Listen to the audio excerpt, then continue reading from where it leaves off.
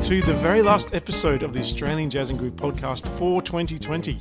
Rest assured, we will be back in 2021 for another season of the Australian Jazz and Groove podcast. What a crazy year 2020 has proved to be. And it's been so great to be able to bring some new music to the ears of those that have been home in lockdown or wherever they've been throughout the earth. And today is no exception. Today we have a really interesting discussion with bassist and composer Craig Strain, who's based in Melbourne and is also the leader of funk outfit Pickpocket. Now you may recall we've played a couple of tracks from Pickpocket in previous episodes. And today we're showcasing their new recording, which is coming out on December 18, 2020. He'll be talking to us about how he got this band together and also how he's able to put this music together, his process of writing, and then also how he'll be getting this music out into the streets so people can listen to it. But first of all, we have a track from Brisbane-based trio Nimble. Now you may recall we played one of their tracks in the very first episode, and this is a recording called From All Sides, and this track is entitled Earthen Vessel. It features Sophie Min on piano, Lachlan Hawkins on drums, myself on bass. So enjoy, and then we'll get into our interview.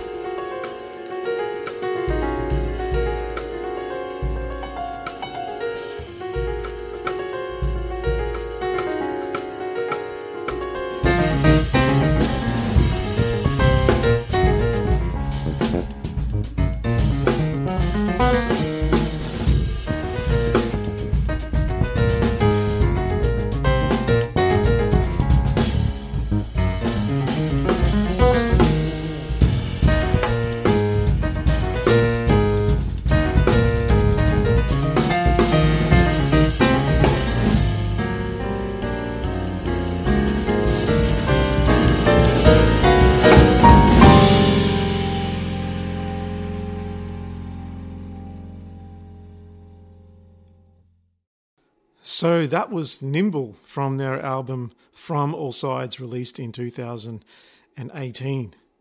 Well, we've now come to our interview with bassist and composer Craig Strain. And as we said earlier, he's releasing with his band Pickpocket a new recording on December 18, 2020. So to introduce us to Craig's music and the album, let's have a listen to a track off that called Boot Stomp, and then we'll welcome Craig to the Australian Jazz and Groove podcast.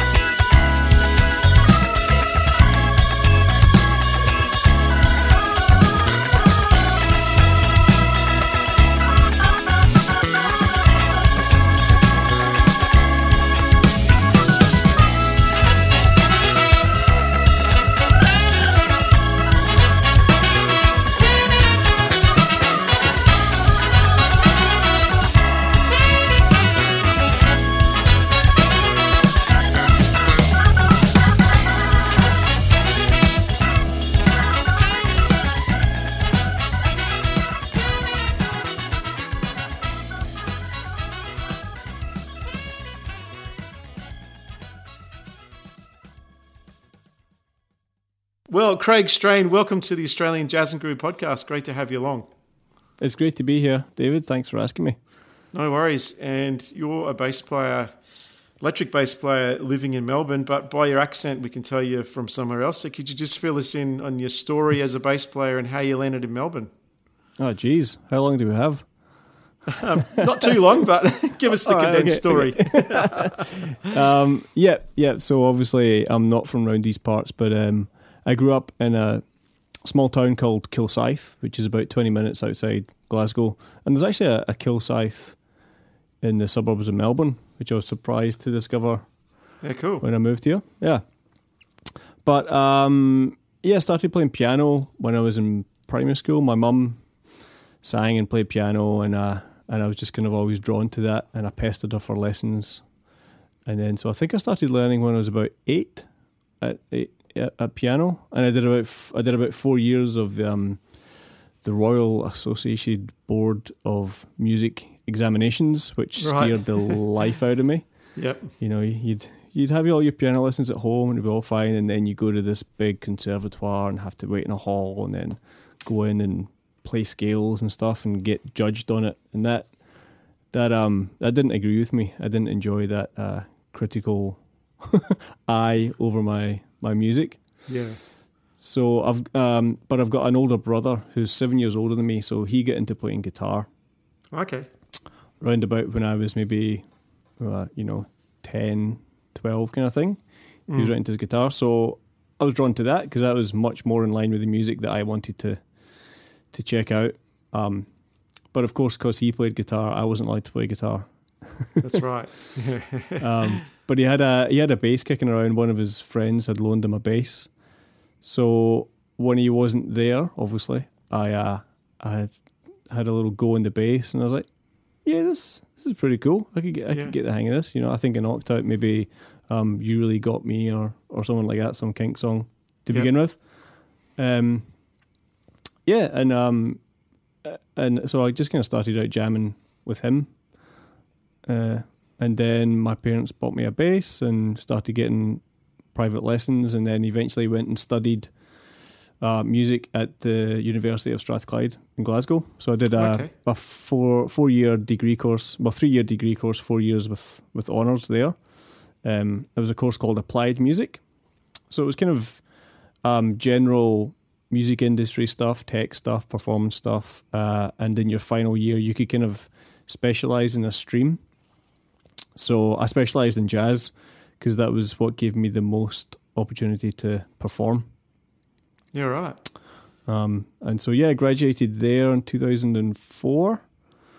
And I'd kind of playing in like an original pop rock band. We were kind of doing a bit of touring in Europe, you know, some record deals getting talked about. So that was kind of where my eggs were. They were in that basket. You know, I was going to be in a pop band and tour the world because it was good fun. Yeah, right. Yeah, cool.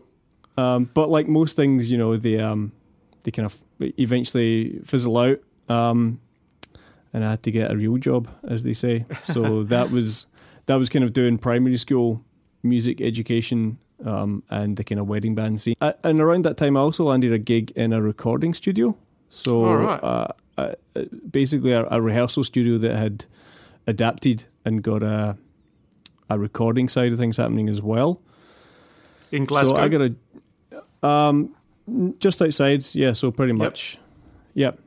So I got a job there as the engineer, kind of house engineer, doing demos and all kinds of recording projects. So that was a great learning platform for me. I had started to do home recording when I was at uni. For my honours project, I recorded my band's album.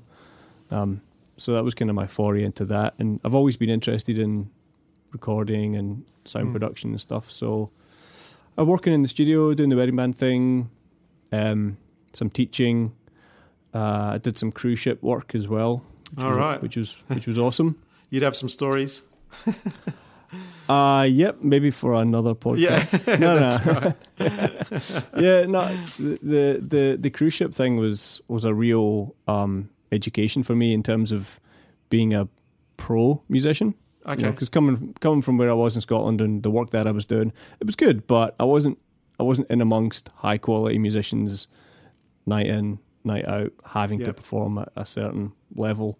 And I was lucky that the band that I joined on my first couple of contracts were really, they were really good musicians, because it was Royal Caribbean, so they were the flagship ships at the time, the largest ones in the world, so they kind of had a good band.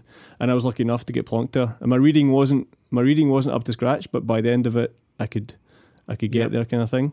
Yeah. So that kind of kicked my ass reading wise, and made some good friends. Saw a bit of the world, played some music, and then around about 2009, 2010, I met my current partner, Ali, while I was living in Scotland. And we lived together in Scotland for a bit, and then we moved to Melbourne in 2012 for the first time, just on a temporary, working holiday visa. Yep. And that was kind of where I first got plugged into the scene here. Yeah, all right. And I was really, really impressed and really accepted quite early on, which was amazing. Well, I wanted to talk to you about that, because that's a hard thing to make. It's hard enough to move from, say, interstate, but to move from another country, I can imagine that would have been daunting to do that. It was, and it wasn't. There's something about having a clean slate that is a little bit empowering, You could just rock up and go, "Hey, I've just moved here and I'm a bass player," and people go, "Cool. Well, if I need you, I'll give you a call." There was no baggage yet. Yeah. So that was good. I made good friends with Pat Farrell, our mutual friend. He helped me out with some dep gigs and showed me around the scene and stuff like that. And so I was here for about a year and a half, and then we moved to Canada for a little bit. And I did some playing over there, and then we decided to kind of move here permanently in 2014. Right. So I've been here, coming up 7 years in January. Yeah. Yeah, right. Oh, fantastic. So how did that initial sort of exposure to the piano really help you take on the bass? Because obviously you're talking about a classical approach where everything is very critical, but then you've drawn to the bass. But can you make some parallels between that early grounding to playing the bass? Well, I think piano is king. Piano is the king of the instruments. Yeah. It encompasses it all. You get treble clef, bass clef, melody, harmony, rhythm. Yep. So it was good in just giving me that broad musical understanding of how two things sound together, a bass note and a melody note, and how that works. And obviously my reading wasn't great, but I knew how to read. Yeah. And it was also where I first started to kind of experiment with little compositions. I would often spend more time just exploring and coming up with little etudes, I guess, than working on what I should have been working on for my lessons. So that was kind of my piano world. In terms of how that crosses over to the bass, I guess it's just an awareness of how bass can work in the context of harmony. Yeah. So has that really informed you from a compositional point of view, or have you made a definite sort of deliberate foray into composition, or is that just sort of an extension of those early times playing the piano and mucking around with notes? And yeah, I think listening back to my compositions or analysing them, there's a definite influence, not so much from the piano, but from the church, from old traditional hymns, that which are obviously played on the organ or on the piano and stuff, and how they have that singable melody, obviously, but there's always a beautiful point of tension at some point in the song, and I guess what I strive for is that simplicity, but when you dig deeper, there's a depth to it that you can explore. Yeah. And so the composition thing, yeah, I've always been into, when I was talking about the pop rock band, I was kind of heavily involved in not so much the initial ideas, but definitely the arranging and lots of stylistic elements and stuff. But I was always writing stuff at home that was, ranged from dark synth techno stuff to slap bass extravaganza, just because I could, because I had the computer and you could just pull up a drum loop and go, hey, this works with this, So I guess maybe a lot of it wasn't necessarily composition, but just exploring. And so when I started to kind of really take it seriously was when I was in Canada. So when I was in Melbourne the first time in 2012, that was when I first started Pickpocket. Okay. But it was predominantly a cover band. We were doing kind of standard funky fusion repertoire, and there was one original song in there that I wrote. And then when I went to Vancouver, I was like, hey, that was pretty cool having my own band. And by that point, I had built up a folder of musical ideas. Funky bass riff, 16. Yeah. You know how you name things on your computer. Yeah, exactly. So I had like folders. And eventually I started to whittle it down to ideas that I kept coming back to and thought there's something in this, be it a chord sequence or a melody or a groove. And so it was when I was in Canada, and I had some visa issues, so I had about 3 or 4 months where I was just going to hold up, waiting to find out what was happening. And I used that time to really work on essentially what would become the basis of Pickpocket's first album. So it was kind of a culmination of ideas from 6-7 years worth of ideas. They say you've got your whole life to write your first album. I remember when I listened to that first album, you could sense a real depth there that I assume was created over time. How do they differ for those that say that come to you quite quickly? Are they stronger or not? I think it's always, there's a bit of both. Yeah. Sometimes the ones that you slave over just don't happen. Yep. But one thing I've found is trying not to force stuff, being able to step back and think, what does it need as opposed to what do I want it to have? Yeah. And those tend to be the ones that work out best, as opposed to coming in with a preconceived idea of, all right, I want to write a song like this. Sometimes like that'll happen in the micro sense of the word, where I'll maybe have a groove and a chord sequence, all right, maybe I want to have a melody that's kind of D'Angelo-esque, or I want this bass line to have a Prince feel to it. Yep. But that's kind of just more single elements as opposed to a broader compositional approach. Yeah, so that's more like the seed that you would sort of draw an inspiration from, and then from there it just grows into something.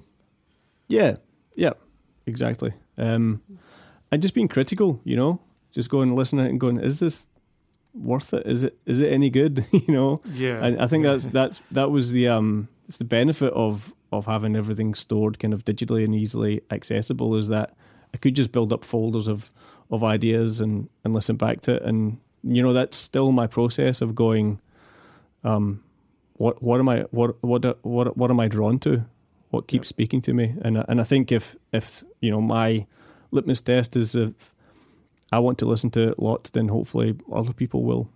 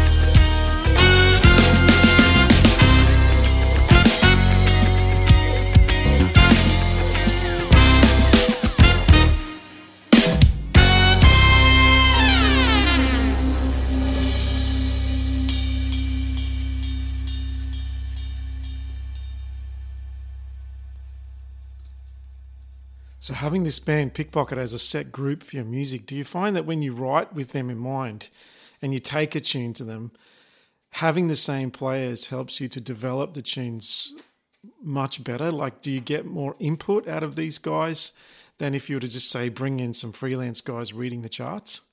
Absolutely. And it's definitely grown over time. Like the first album is pretty much all my writing. Right. And then the second one, Permutations, there's more collaboration. And then on this one again, I've kind of delegated more. Okay. But it's just that, when I first started, it was like I put the band together. So I've always felt like I have a responsibility to provide for it, if you know what I mean.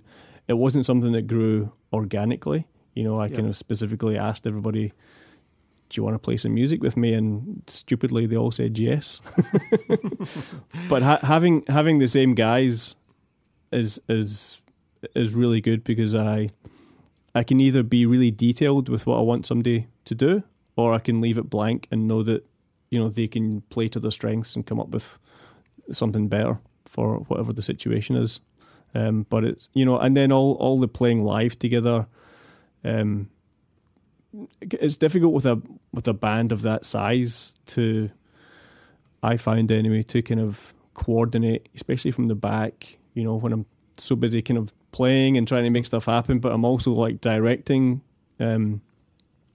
So that idea of, okay, what are the band's strengths, and how can I play to that in terms of composing? What do we sound best at doing, and what are we not so hot at? So over time, I've figured those things out as well, but it's always changing. Yeah, it reminded me of like trying to run a band. Have you found that you've got the balance now between being able to focus on being a member of the band, but then also sort of having to have an eye on, I'm kind of leading this band at the same time? How have you come to terms with that? It kind of depends on how well rehearsed we are. Yeah. So if people have practiced their parts too. If people have practiced, so usually we were not that well rehearsed. Right. And usually my charts aren't great. I'm not a great chart writer, so I get help from Alex in the horn section. He's kind of my go-to guy for all the horn stuff. Either I can say, here's the melody, can you flesh it out, or can you come up with a part for this? But yeah, being a member and directing is really hard. Somebody that comes to mind that does it great is Michael League. You never feel like he's not giving it all, but yet he's completely tuned into everything that's going on and able to direct that whole ensemble.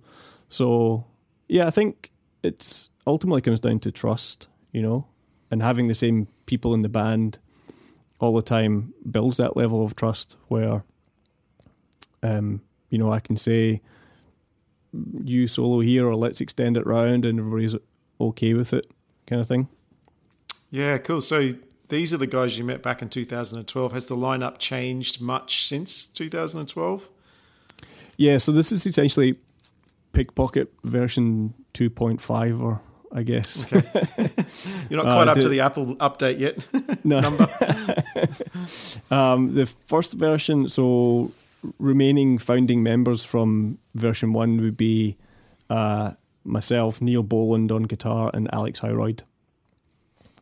So we've been there since year dot, and then I moved away, and then when I came back, I started it again. I couldn't get the same drummer, a great drummer called Sam Leskovic. He wasn't available, and I wanted to kind of expand it and have a larger ensemble. Originally, we had 2 guitar players. Okay. But I really wanted keys. I wanted synths and stuff in it. So I found Andy Boyle on keys. And we did have a second guitar player for quite a while, a good friend called Jason Liakos, who's friends with Neil. And then Alex, I kind of took his advice on who else to get for the horn section. So we kind of built it up by recommendations and people that I met. And then when we were recording Sojourn, I got Phil Bonotto, to do some percussion overdubs. And then come the second album, I was like, hey, do you want to like be in the band? And he said yes. So cool. It was pretty awesome. So yeah, it's definitely grown. Cool. So do you have plans? It's quite a big ensemble, and particularly in this day and age of funding and things like that. How do you then manage a band on that level, getting gigs, and it must be tough. Yeah, I mean, and also in terms of, you know, applying for grants and funding and stuff, because I'm not from here, it's, you know, it usually goes to people from here first, which is fair enough. Yep. But I try and bankroll everything for a while, depending on what the gig is. You know, if it's a festival gig that pays good, then everybody gets a decent cut. Yep. Lots of the club gigs, you know, if we were to split the takings up 8 ways, you know, people going home with $23.84. So yeah, I was like, I'm happy to do that, but the guys were like, look, why don't we just put it in the kitty, and when we need to use it for recording or whatever, we'll do that. So that was kind of how this album was funded, was primarily kitty money from essentially playing Paris Cat. Oh yeah, cool. Every couple of months. Paris Cat is our musical home, so we play there, and the odd kind of local festival. Yep, some of those fees. So yeah, but like rehearsals and stuff, I don't want the guys to have to pay for anything when it's essentially my music. We are, you know, it's that fine line between we are a band, but you know, I'm asking them to play stuff that I've written predominantly. Yeah, it must be nice to have guys though that are in it for the music, because they wouldn't say, let's put the money in the kitty if they didn't have that sort of focus or that commitment to the band. That must be quite refreshing. Yeah, it's you know, I'm so lucky to have this band and all these guys that want to play this niche, you know, instrumental funk fusion, whatever you want to call it, style music. So that was a big kind of thumbs up in terms of, all right, I guess everybody's on board. But it must mean that they must love your music, which is cool too. Yeah, or you know, or the you know, the free beer occasionally that I bring to rehearsal. Yeah. You know, easily pleased.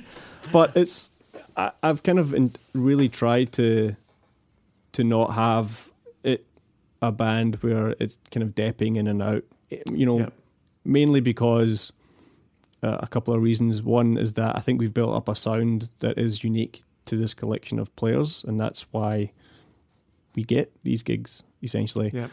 Secondly, the charts aren't great. It's not like I could just give them the book and go, all right, we're playing this song and this song, and they could just read it down start to finish. Yep. And plus, things have evolved from when they were recorded to how we do them live as well. So it would essentially mean a lot of rehearsal to get a dep up. And we've done it a couple of times. You know, we've had some sax deps. We've had a keys dep. We had Lewis Moody dep on keys for us once.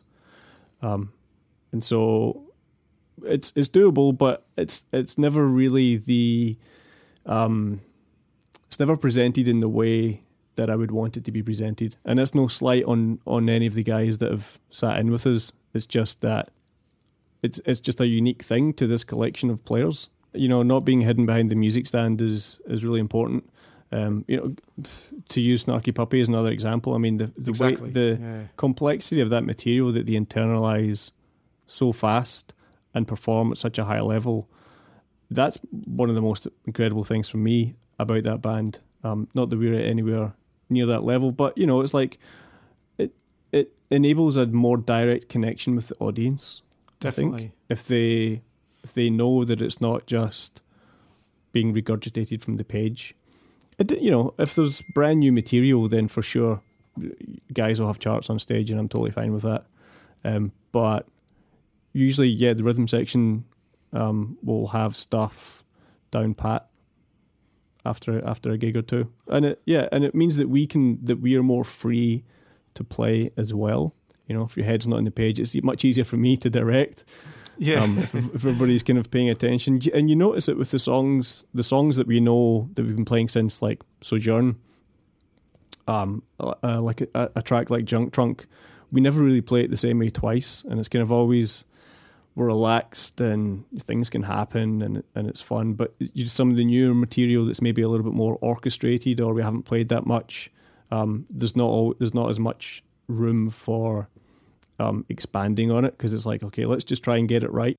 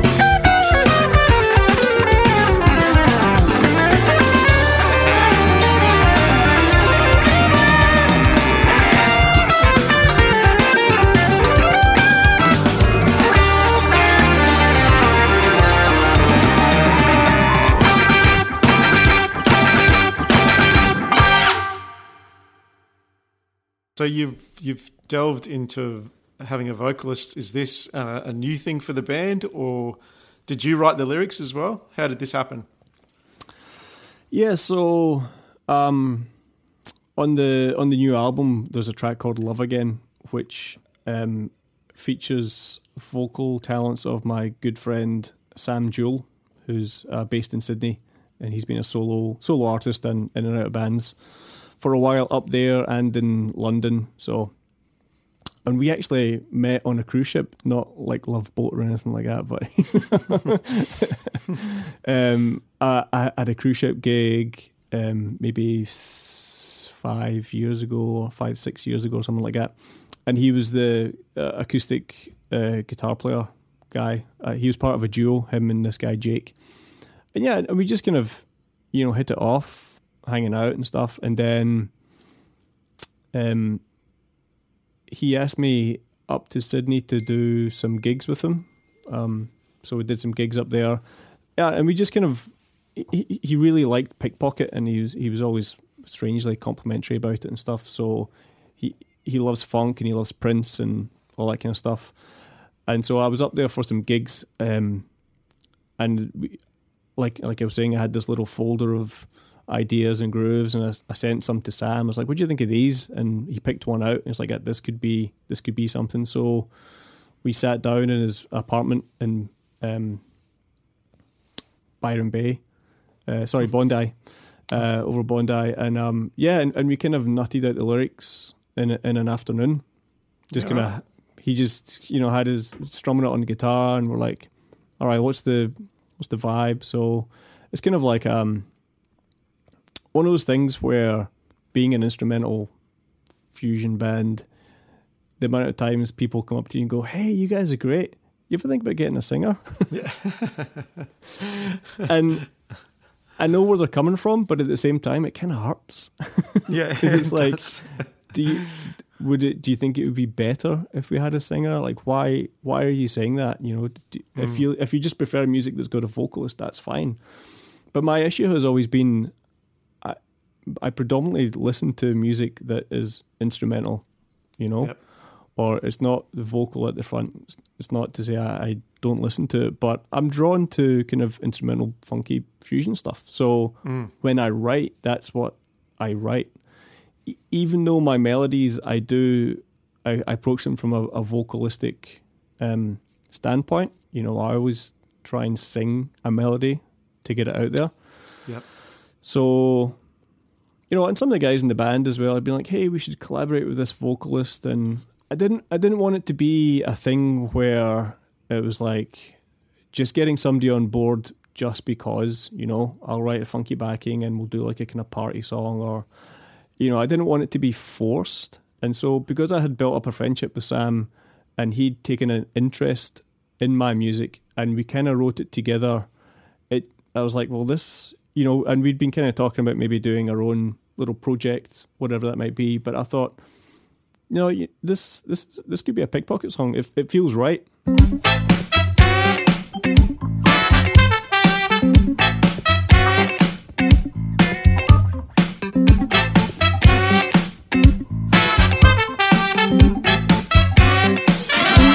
the very first time, I'm in love again. I don't know your name, but everything you do drives me crazy.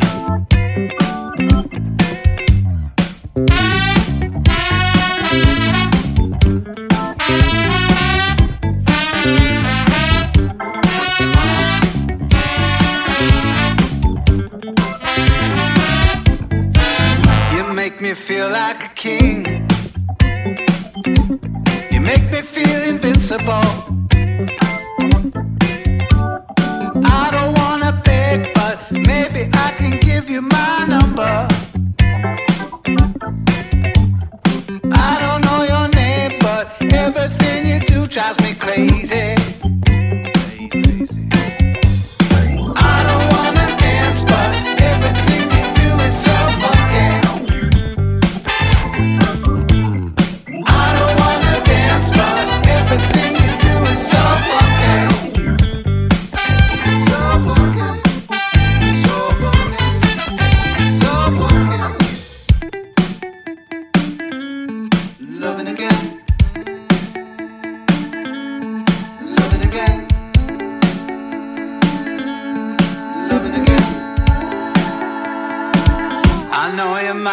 freaky, but I can see us dancing on the table. I think you might be changing everything I think I thought I knew. I don't wanna dance, but everything you do is so funky. I don't wanna dance, but everything you do is so funky.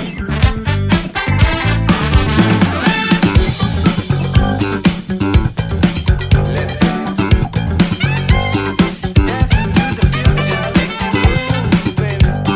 I can't stop these moves, just make me groove. She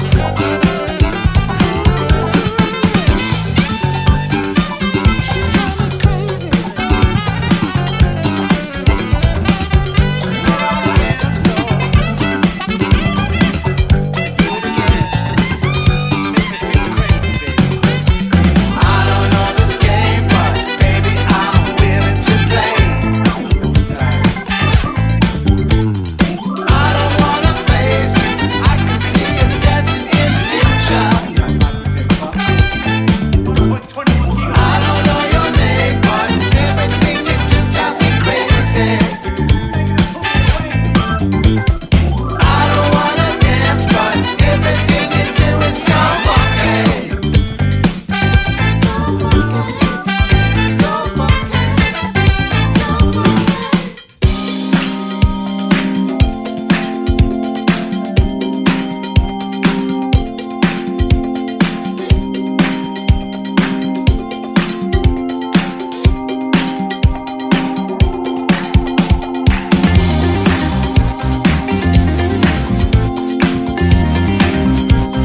For the very first time, you make me feel like a king.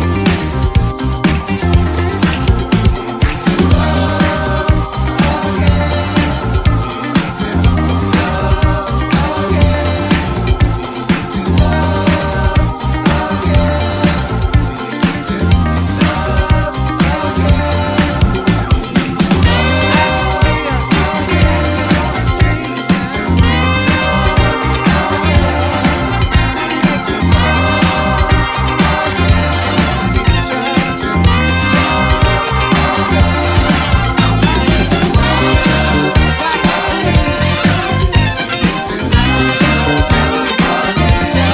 to love again. I can see us dancing on the street.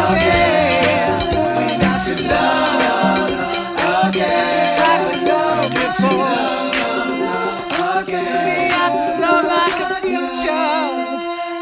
Maybe I can give you my number.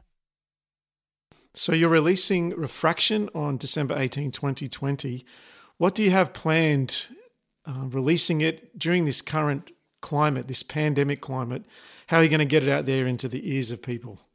Well, now that gigs are starting to roll again, I see Paris Cat are booking shows. So, and that's kind of been our spiritual home. That's where we've launched our last album, and they're good to us, and we try and be good to them. So, potentially, I might get back in touch with Liz and see if we can maybe do a show in the new year.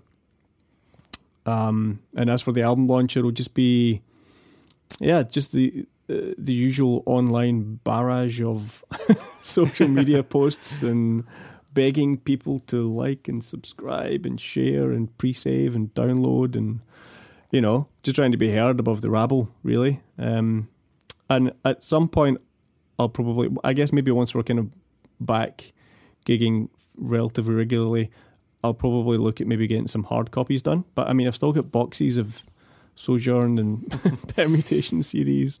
But, why not complete the collection with a third hard copy?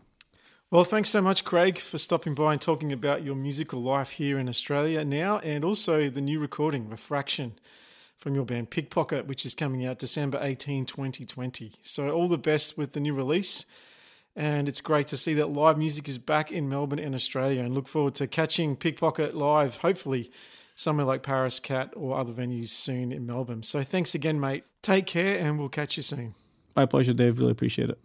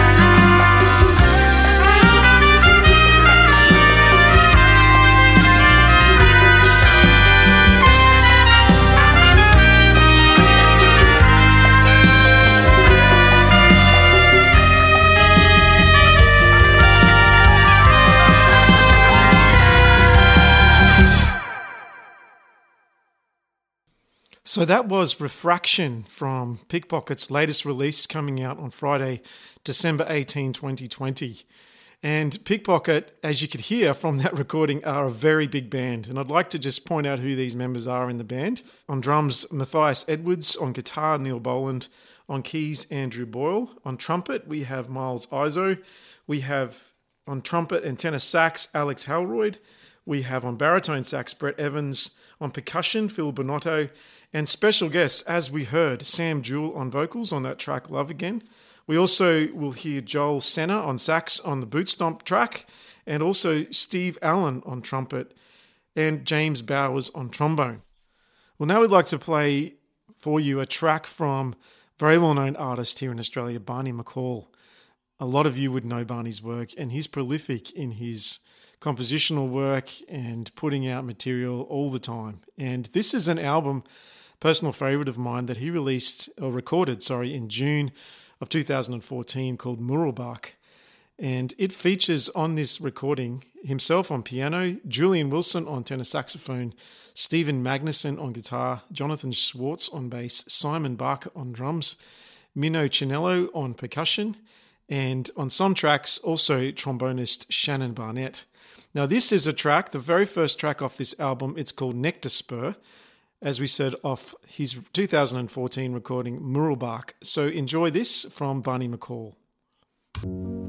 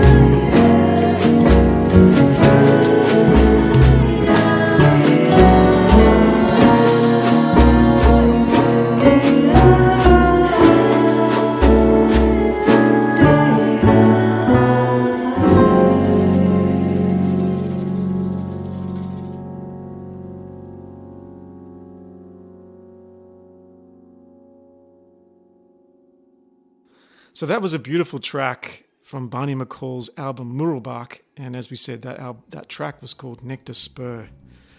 Well, folks, we've come to the end of our last episode for 2020, and what a crazy year it has been. But it's been so nice to be able to share some positivity with you and showcase some of these amazing artists we have here in Australia that are continuing to compose and write beautiful music and record it despite the challenges that have faced them this year. If you would like to support these artists, as we've mentioned on each episode, go and buy their music. It's the best way that you can show your support.